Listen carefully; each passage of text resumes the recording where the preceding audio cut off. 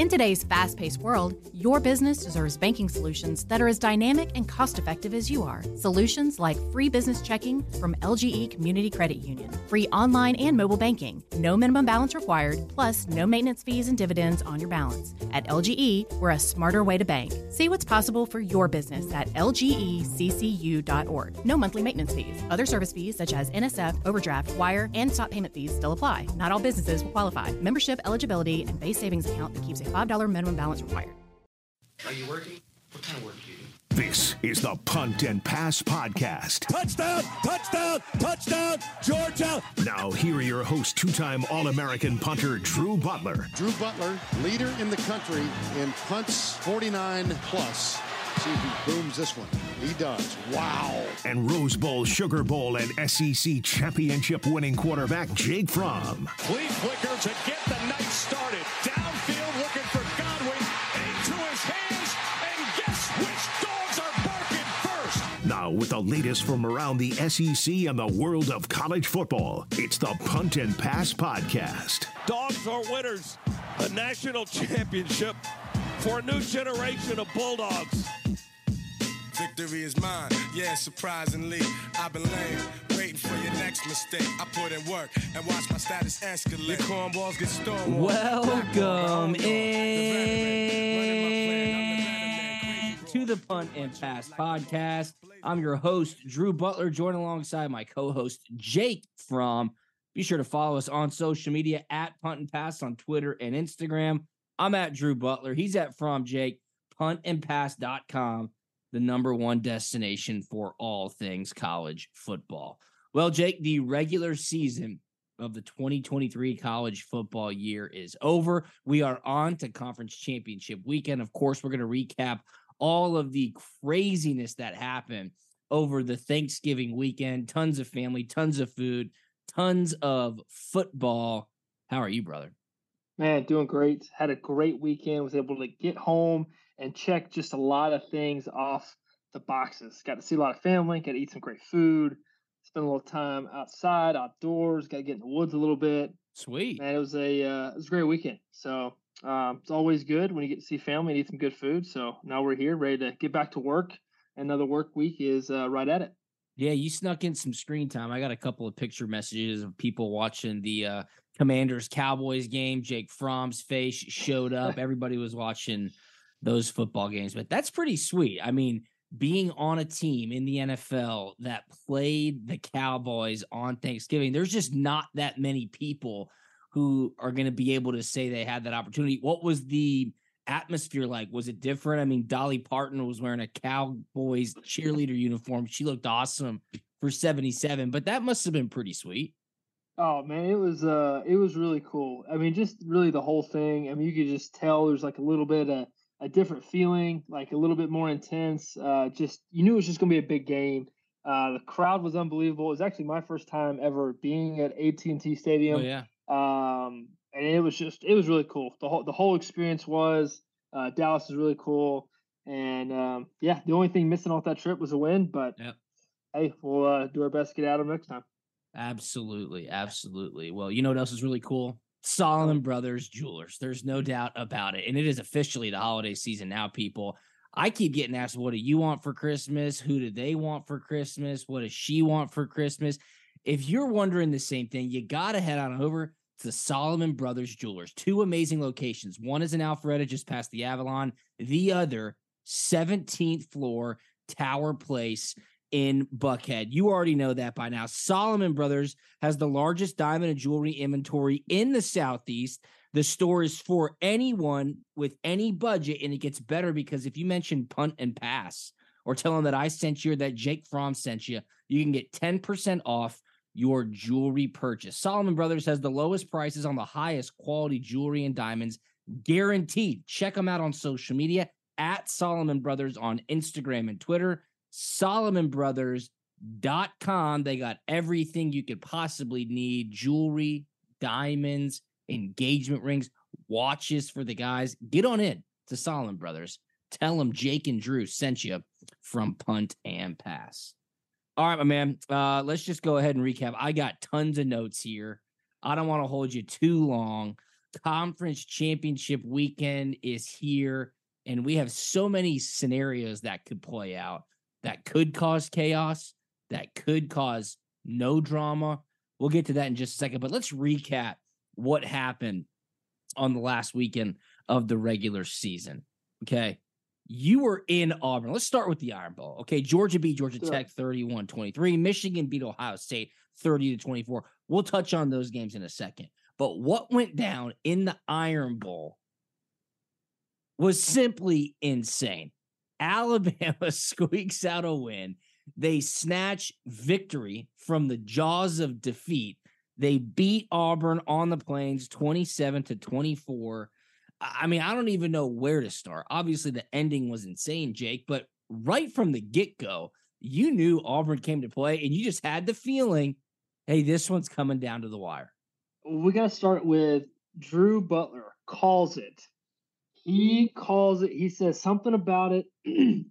There's some weird juju in the air, and that Auburn's going to show up, and they're going to play. And I even texted you that. You did. You jinxed it big time.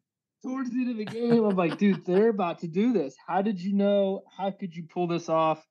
And as soon as I said it, a punt gets muffed. Like within 30 seconds of the text message. Like, you text me, how did you know this was going to happen? 30 seconds later, the muffed punt happened. Gosh, and then Alabama has it in the red zone, and then they get a botched snap. The center snaps it, quarterback's not ready, and then the fourth down play that everybody knows. I mean, holy cow, the atmosphere was crazy. Obviously, I was rooting hard for Auburn, my brother being there, and man, it was a great game. I mean, both teams just running the football. It was like an old school game. Didn't really have a whole lot of success throwing the football really on both sides. Just a gritty football game, and dude, Jordan Hare was rocking. It was crazy. But the fact that Alabama was just able to squeak by that one just blows my mind. Call it luck, call it whatever you want to call it. They just find a way to win in the fourth quarter. Winning's winning. So there's move no on pictures. And get to the next one. No pictures on the scorecard. I mean, Will Riker, their ultra trusty place kicker, he missed a field goal late. Yep. You just thought, hey, this isn't their day. And something was telling me this is why Auburn hired Hugh Freeze. With all the baggage that came along with it, Hugh Freeze had the success. He wasn't scared of Nick Saban, and that's all that Auburn cares about. Auburn has not had a good season. They lost to New Mexico State after paying them over $1 million to come to Auburn and play just a week prior. None of that would have mattered if they had beaten Alabama. And, brother, they had them on the brink. I thought Peyton Thorne played a great game. Very, very careful with the football. Some great quarterback designed run plays. Alabama just didn't seem to have an answer. And I thought what was really interesting is that Auburn responded to each of Alabama's punches. And then Alabama responded to kind of the final Auburn punch, of course, before the end of game heroics with a quick 3-play drive when Jermaine Burton got wide open and they hit a big play. Back and forth, physical, trench warfare, and then the end. Okay. Auburn is getting the ball back. Alabama is punting. They muff it. That is right when you text me, how did you know? I think Auburn's going to do this. They muff it. Alabama gets the ball back, and still Alabama can't get it in the end zone. Walk us through that botched snap, because clearly Milroe just wasn't even ready. Is the center hearing something? Is the center waiting for something? Because, man, he chucked that thing back and they lost 18 yards. It set him up for 4th and goal from the 31-yard line. We'll talk about that in just a second.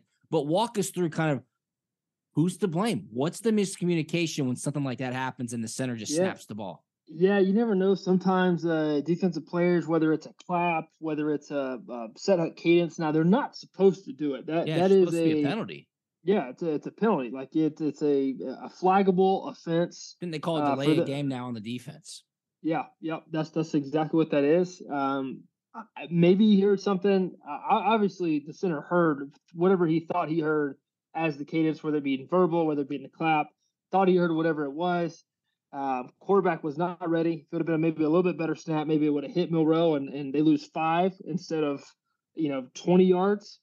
But what they were able to do on the next play is crazy. One thing I do want to add, it's just how Auburn was able to effectively run the football the entire football game. Like I think on 2 of their touchdown drives, I don't think they had a single pass the entire drive. I know for a fact one of them was like that. It was 5 plays, all runs, and just ran right down their throat. So I don't want to get too far ahead of ourselves looking into this weekend, but the key to success, I think, will be whoever can run the football in that game. But obviously, we're still on that one. Would love to talk about that last play. Yeah. Well, Auburn rushed for 244 yards, to your point. I mean, that is incredible. Jarquez Hunter, 14 carries, 93 yards. Damari Alston, 10 carries, 85 yards. Peyton Thorne, the quarterback, 15 carries, 57 yards. On the flip side, Alabama, they rushed for 192 yards, led, of course, by Jalen Milroe. And I will say Jace McClellan, their running back, is starting to look a lot better as well. Before the 4th and 31, though, Jake, remember Jalen Milroe was scrambling around, went past the line of scrimmage, and then came back and then threw the ball. That, of course, is a penalty. Alabama had to burn a timeout to save 10 seconds on the clock. They just kept moving further and further back, which sets up the 4th and 31. 4th and goal from the 31-yard line, and Alabama has to score a touchdown.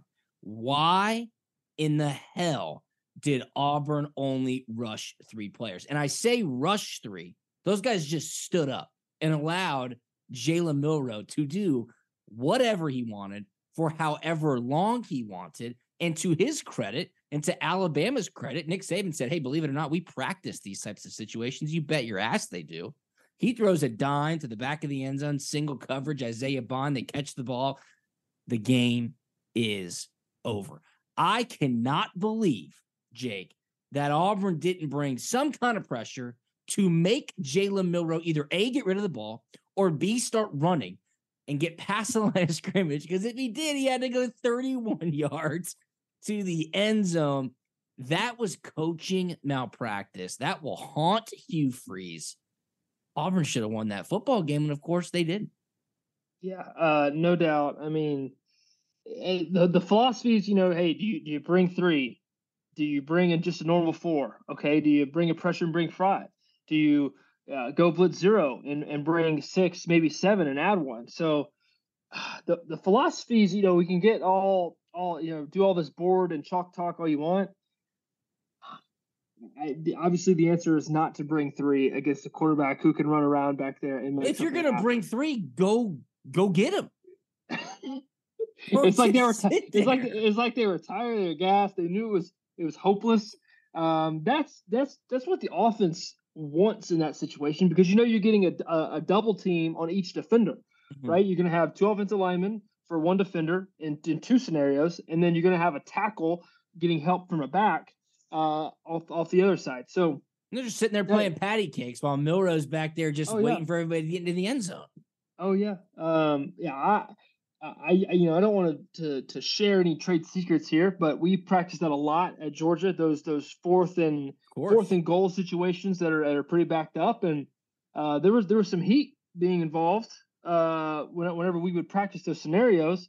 So it always made me check to something I didn't want to check to. It was not the best play necessarily, but I had to get the ball out of my hands and I had to throw it short of the end zone, which is exactly what the defense wants you to do. At that point, then you're just playing backyard football and you got to rally and make a tackle. So, hey, whatever you want to do, you still have to make a play, and they did not make a play on that last one. And that's going to hurt, man. It's going to hurt. Like you said earlier, it didn't matter how Auburn's season worked out.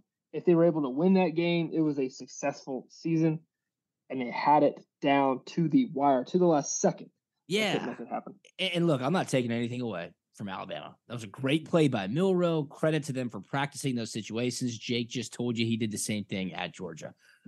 I learned this when I was with the Arizona Cardinals. Head coach Bruce Arian, who by all intents and purposes is a quarterback whisperer. He is certainly an offensive mind. In those situations, he would scream at Todd Bowles, our defensive coordinator, who's now the head coach of the Tampa Bay Buccaneers, to blitz the quarterback. Make the quarterback make a decision, because him, as an offensive-minded coach, knows that that is what the quarterback does not want, right? He's like, blitz him, blitz him, blitz him. Like, go get after the quarterback to make them make a decision. So that's something that's just always been ingrained in my head, having seen that play out at practice in game times. And a lot of times it worked, to Bruce Arians and Todd Bowles' credit. Of course, Auburn did not do that.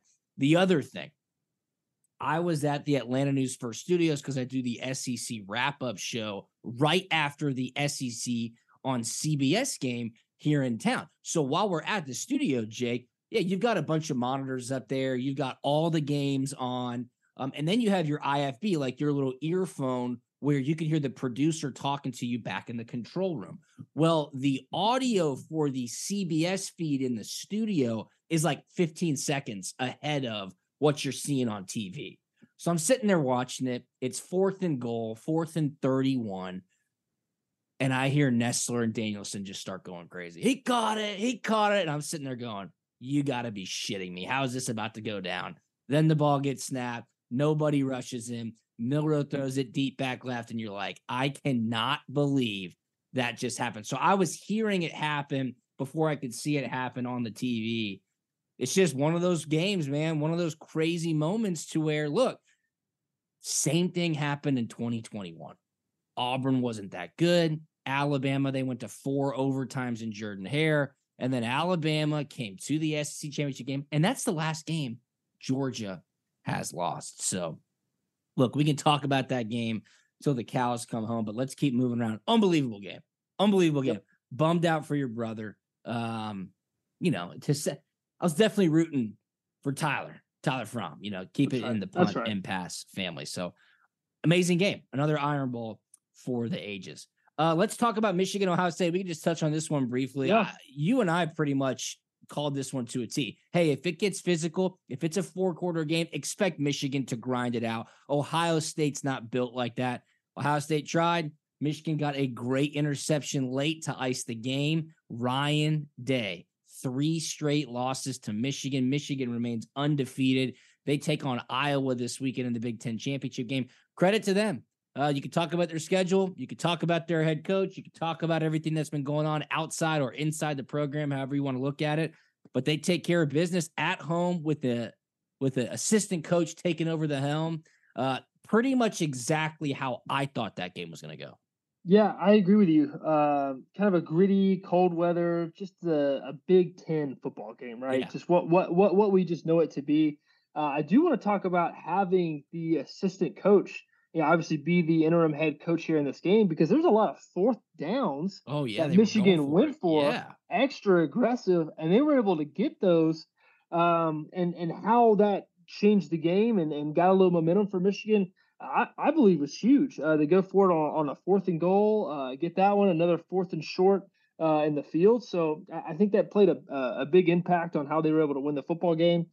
I didn't think either quarterback started off very well in this game. Honestly, it was very kind of poor and slow start by both offenses, but got it figured out, got it going. This just came down to whoever was able to run the football. Like, this is an out physical you game. And then Ohio State lost that battle to Michigan, and then Ohio State had the double whammy where they lost the turnover battle. You just can't lose a turnover battle in big time football games to big time opponents. That's right. Because it just comes back to bite you in the rear end. Yeah, no, you're totally right. So Michigan undefeated, probably going to be ranked number 2 in tomorrow night's penultimate college football playoff rankings behind Georgia. You would assume Ohio State's going to be outside the top 4. We'll talk about these chaotic scenarios that could play out in just a little bit. But for whatever reason, I just had a feeling Michigan was going to take care of business, and they surely did that. They beat number 2 Ohio State at home 30-24 for the 3rd straight season. All right, let's talk about clean, old-fashioned hate. Georgia heads to the Flats. Great atmosphere down there. 7:30 kickoff, ABC national primetime. They win 31-23. A couple ways to look at this game. I want to give Coach Brent Key a lot of credit. those guys played their asses off. Buster Faulkner had a great offensive game plan. Haynes King, dude, he was just he was dialed in. I was surprised Georgia Tech went away from the misdirection, east to west motions to get Georgia's defense moving laterally, which then opened up tons of space for Haynes King to pull that thing and get north and south, which worked out very well for them in the first half. But a spirited effort by Georgia Tech. Georgia kind of flexes their muscles and smushes the Yellow Jackets a little bit during the middle of the game. But then again, Tech drives down late. They put together a great drive. They get within 8 points. They try the onside kick. Georgia recovers it and game over. But look, people, that is an in-state rivalry game. Tech gave it all they had. Georgia took those punches and rested a lot of people and, relatively healthy heading into next week's SEC championship game. Yeah, so I'm stuck on the fence. I'm literally sitting on the fence, and I'm like looking one way, and I could go the other way. I just don't know how I want to feel about this game. It's 31-23, a one-score game against an inferior opponent. Whereas when I watch it, I feel like Georgia just played better, but the score didn't really dictate it or show it. And then on the other hand, if Georgia Tech doesn't kick as many field goals as they did, like arguably they should have won this football game. So I'm really stuck on the fence of how I want to feel about this game. Obviously, Georgia rested a bunch of guys. Brock didn't even play a couple defensive guys out. Really missing the presence there in the interior of the defense. So I don't know. One thing that does scare me is that Georgia Tech had 205 rushing yards. That's a little scary going into next week against Jalen Milroe, against Alabama's rushing offense that are able to do a lot of things offensively with the running attack. But yeah, I'm stuck on how I want to feel about this game. Obviously, it doesn't matter because it's a win. It's a W in that column. Yeah. You move on. You get to play in the SEC championship game. Another win, man. I saw a tweet with how many wins in a row. I mean, it's unbelievable what they're doing right now, what Kurt Smart's been able to do. Hey, chalk it up as a win. Move on. Let's go play in the big game. Like, beat those guys, yes, but at the end of the day, who cares? We're playing for bigger things, and that starts this week. Yeah, absolutely. Again, no Ladd McConkey, no Brock Bowers, no Tate Ratledge. A couple of other guys on the defensive side of the ball did not play. Huge props to Kendall Milton. 18 touches, 156 yards, and 2 touchdowns. He is running angry. He's running confident. He's finally healthy.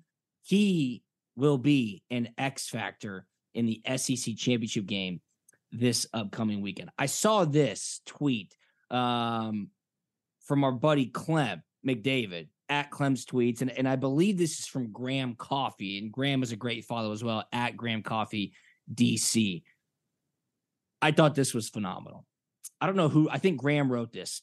After Georgia beat Ole Miss, a podcaster who covers the Rebels pointed out UGA's lack of desire to blow out most of the teams on their schedule. This podcaster said something that was both funny and filled with a lot of truth. Quote, "The ultimate status symbol in college football in the year 2023 is to have Georgia care enough to blow you out." End quote. I thought that was relatively funny. Like, it goes along with what we've been saying all year. Georgia elevates their play in the biggest moments of the season, and they have blown out some of the teams in which they just wanted to flip the switch. Now, obviously, Tech in-state rivalry game, you'd want to blow them out, but look to the Iron Bowl. It's not always that easy against your in-state rival. Now, will they be able to flip the switch this upcoming weekend in the SEC championship game? You would hope so, because it's time to play Alabama in a stadium in which you've never beaten them. And Jake, you just brought up all the streaks in which you can add on to week after week. You and I, a couple weeks ago, I updated you on all the streaks that Georgia has going on. Look, we put it up on Instagram at Punt and Pass, and yeah, it got some pretty good reactions. After the game on Saturday, it just started popping. Comments, views. I'm like, what the hell's going on? The Alabama people have gotten a hold of that clip, and they're like, Kirby Smart's nothing without Nick Saban. Alabama start. I mean, and I'm like, people, you're not listening to what I'm saying in the clip. What's happening at Georgia has never been done before. 3 straight 8-0 regular seasons in the SEC. 3 straight 12-0 undefeated regular seasons. 38, all these things have never been done before. Well, Saban won 2. Look, I get it. I'm talking about what's happening right now at Georgia. So hats off to Coach Smart. 3 straight, Jake, undefeated regular seasons. It's crazy, man.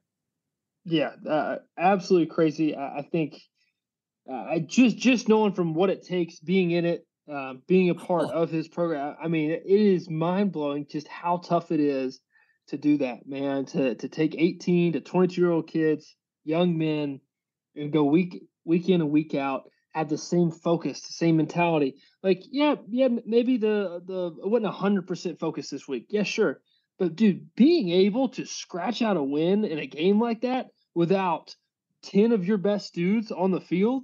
29 straight times. 29 straight to times, do. brother. I know.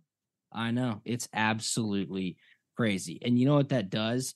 It sets up what is undoubtedly the big watch of the week. That's right. Solomon Brothers Jewelers presents the big watch of the week. It's conference championship weekend. We've got a ton of awesome games. We'll start with some Friday night action. The Pac-12 championship game, which definitely has college football playoff implications. Oregon against Washington. That game's at 8 p.m. on ABC. Friday night in Las Vegas. 2 quarterbacks who are jockeying for a little Heisman Trophy love as well. Bo Nix and Michael Penix Jr. Then, of course, it's Saturday at 4 p.m. on CBS. The SEC championship game. Georgia against Alabama. This line keeps going up. Georgia now a 6-point favorite. I see we're taping this on Monday evening.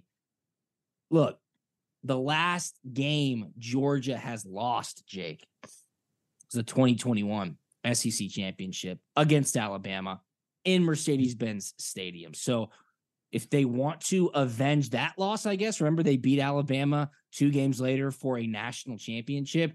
Kirby Smart's already talked about how much respect he has for SEC championships because he knows how hard it is to win them.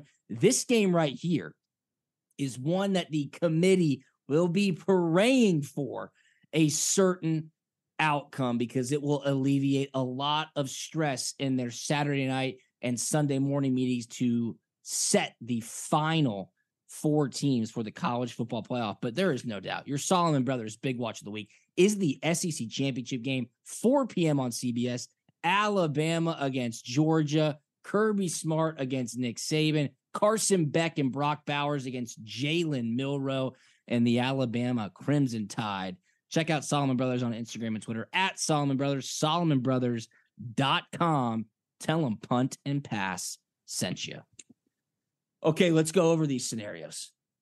Do you want the chaotic scenario first, or do you want the dream scenario first for the college football playoff? Yeah, let's start off with the dream scenario. Clean cut. Okay. I want to know highest probability what it's going to be. DB, I don't know if this is the highest probability, but I can guarantee you that the college football playoff committee has been given prayer cards. And on these prayer cards, it says, please pray for these things to happen. So our jobs are very easy. First things first, Georgia beats Alabama. They're the number 1 seed. They're the undefeated SEC champions. They would be penciled in immediately, followed by Michigan taking care of business against Iowa in the Big Ten championship. Now you have an undefeated Big Ten champion in Michigan. Put them at the 2 spot. Then the Pac-12 champion, Oregon or Washington, doesn't matter. They fill in at the 3 spot. Here's where it gets interesting, and here's where the committee really wants this to go down. I think they want Florida State to lose the ACC championship game against Louisville. I think they want Texas to win the Big 12 championship game. Therefore, your top 4 would be Georgia 1, Michigan 2, Oregon or Washington 3, and then Texas slides in at 4. Keep in mind, Alabama would have 2 losses. Florida State, without their quarterback, will have 1 loss and not be an ACC champion. Louisville, the ACC champ, has 2 losses. They're out. Texas takes care of business. A 1-loss Big 12 champion with a solid win on the road against Alabama. They slide right in there to that 4 spot. Don't think anybody would have any qualms about it. Ohio State might have a word about it. Oregon or Washington. If Oregon were to win, Washington might want to cry about it. But Texas wins their conference, have a couple of solid wins. They're the 4 spot. The reason why this is even more so the dream scenario, Georgia would play Texas in the Sugar Bowl. Great geographically. That's another game that a team that has a current win streak against Georgia is Texas. I think that's like the only team that I don't know what the exact statistic is, but that is a team that has beaten Georgia the last time they've played. It was actually in the Sugar Bowl. That would be a great. Thanks for bringing that up. Sorry about that, Jake Fromm. That would be a great matchup geographically. Sugar Bowl would love it. College Football Playoff Committee would love it. And more importantly, the other semifinal game would be Michigan against Oregon or Washington in the Rose Bowl. The Rose Bowl gets their classic Big Ten Pac-12 matchup before it all goes bye-bye next year with the 12-team playoff. So that's the dream scenario, okay? That's the prayer card that the College Football Playoff Committee has laminated and passed out to all members. Do you want to go down the chaotic path? I want to just ask a few questions here. And let's see just how it, say Georgia. So, all right, so we like that. Georgia at 1, Michigan at 2, 3, the Pac-12, 4 right now is Texas, assuming they win, and Florida State loses. Okay. Now, same top 3, but okay. Georgia loses their game. Okay, we're going to get there. Keep going. Bama. Assuming all else stays the same, now what happens? Michigan at 1. Yeah, this is how we get into our chaotic scenarios. So let's go through these. Georgia loses. Michigan wins. Is that your scenario? So they're obviously in. Pac-12 champ, obviously in. If Florida State wins, or are you saying Florida State loses in that scenario? I was assuming Florida State loses. Texas would be. See, that's where I think it could get very interesting because Bama would have an opportunity to sneak in. However, there is a scenario in which the SEC might not have any team in the college football playoff. And this is that very scenario. Michigan wins, undefeated Big Ten champion. Pac-12 champion, call it Washington. Washington, undefeated Pac-12 champion in. Florida State wins the ACC championship. They're undefeated. Power 5 ACC champion. They're in. And Texas wins the Big 12 championship. I think those would be your 4 playoff teams. I think even though Alabama were to have beaten Georgia in the SEC championship game, there is a way that there are no SEC teams in the college football playoff, the final year of which there are only 4 teams. And there is also a scenario, Jake, where we could have 8 one-loss Power 5 teams after this upcoming weekend. Some crazy things would need to happen, like Iowa would have to beat Michigan. I don't necessarily see that happening. Louisville would have to beat Florida State as well. But if you want true chaos, Bama beats Georgia, Iowa beats Michigan, Louisville beats Florida State, Oregon beats Washington. Now you have 8 one-loss Power 5 teams. Is there any situation where Ohio State comes back into the mix, or are they just done? I think they're done. I've been trying to crunch the numbers and the scenarios, and I don't see a way for Ohio State to sneak back in because the carnage elsewhere would have teams that would still be in front of Ohio State, I believe. Yeah, no, I agree. I like that. Got a lot of action there, brother. I would say the only thing we know for sure, okay, with 100% certainty, Pac-12's getting the team in, is the Pac-12 and Michigan. I mean, Michigan will beat Iowa. I mean, come on, dude, that would be a crazy upset. I saw the spread was like 24 points, but the total was like 33 points. So like, odds makers don't even think Iowa's going to score a touchdown. Like that's how this game is being handicapped right now in Indianapolis. Michigan gets Harbaugh back. Who knows? Iowa's defense is pretty good. So, the opportunity for chaos to happen is ripe for the taking, Jake. You've given me an opportunity to say something very selfishly here. And I wish that I had the opportunity to, well, I don't, but I do. Like knowing going into an SEC championship game that, hey, I'm just going to roll over these guys and beat them by 40 and go home and get a ring. Like that. I never had that. Like, no, dude, we were going up and we knew we were going to be playing.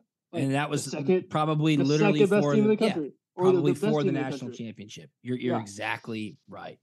You had that luxury. Exactly right. So look, I don't, as a Georgia fan and alumni, I hope Georgia wins the game. I would be fascinated to see the media circus sideshow if it's setting up and possibly looking like the SEC is not going to have a team in the playoff. What would Saban be saying? What will Kirby Smart be saying? What will the talking heads on ESPN be saying? I don't want it to get to that situation selfishly, but that could make for some interesting television viewing on Sunday morning. So a lot still to come down, Jake Fromm, in the college football playoff committee rankings, which, of course, Selection Sunday is less than a week away. We'll break down all this on Thursday's episode. Before we get out of here, let's touch up some of these new coaching hires. Texas A&M finds their guy in Mike Elko. Did you see any of the chaos Saturday night about Mike Stoops supposedly being, rumored to be taking the A&M job? And there was this huge revolt on social media. I don't know. He didn't even get a raise to stay at Kentucky. So I don't know what the hell happened there. Really? Jonathan Smith from Oregon State, he leaves his alma mater and heads to Michigan State. Kind of fascinating there, but look, Oregon State, they're in the Pac-2 now. They don't even know where they're going to be playing their conference football here coming up. Jeff Lebby, the former offensive coordinator at Oklahoma, is now the new coach at Mississippi State. And I'm sure I'm missing some other ones. Dana Holgerson fired at Houston. Tom Allen fired at Indiana. And as we are recording this on a Monday evening, the transfer portal is now open. I keep refreshing Twitter. Kids are transferring or getting their names in the transfer portal like damn wildfire. It's crazy. So crazy times in college football. Yeah, I agree. What would be the next best available job that's open? Is there one that we know of that's open at the moment? Like obviously the A&M job was the premier job before Elko took it. Mm-hmm. Did think that was, just interesting how that whole situation played out between him and Mark Stoops and Stoops saying, I'm good. I didn't want it. That was some of the openings right now: Houston, Indiana, Duke, Oregon State, Syracuse, Middle Tennessee. And I can almost guarantee you that a Georgia assistant coach will be named a head coach at one of those places. I think that's a foregone conclusion. So depending on who it is and depending on what location it is at, you bet that a Georgia assistant coach will get a chance to be a head coach. That Houston job could be interesting. I mean, they're in the Big 12 now. Yeah. People forget that. Yeah. So Duke would be an interesting one as well in the ACC. So not the only coaches that are going to be let go or moving to new jobs, and certainly we'll keep tabs on that right here on Punt and Pass. Anything else on the way out? I had something on my mind and I just forgot it. Maybe it'll come back to me, but crazy stuff here to happen in the final week of college football.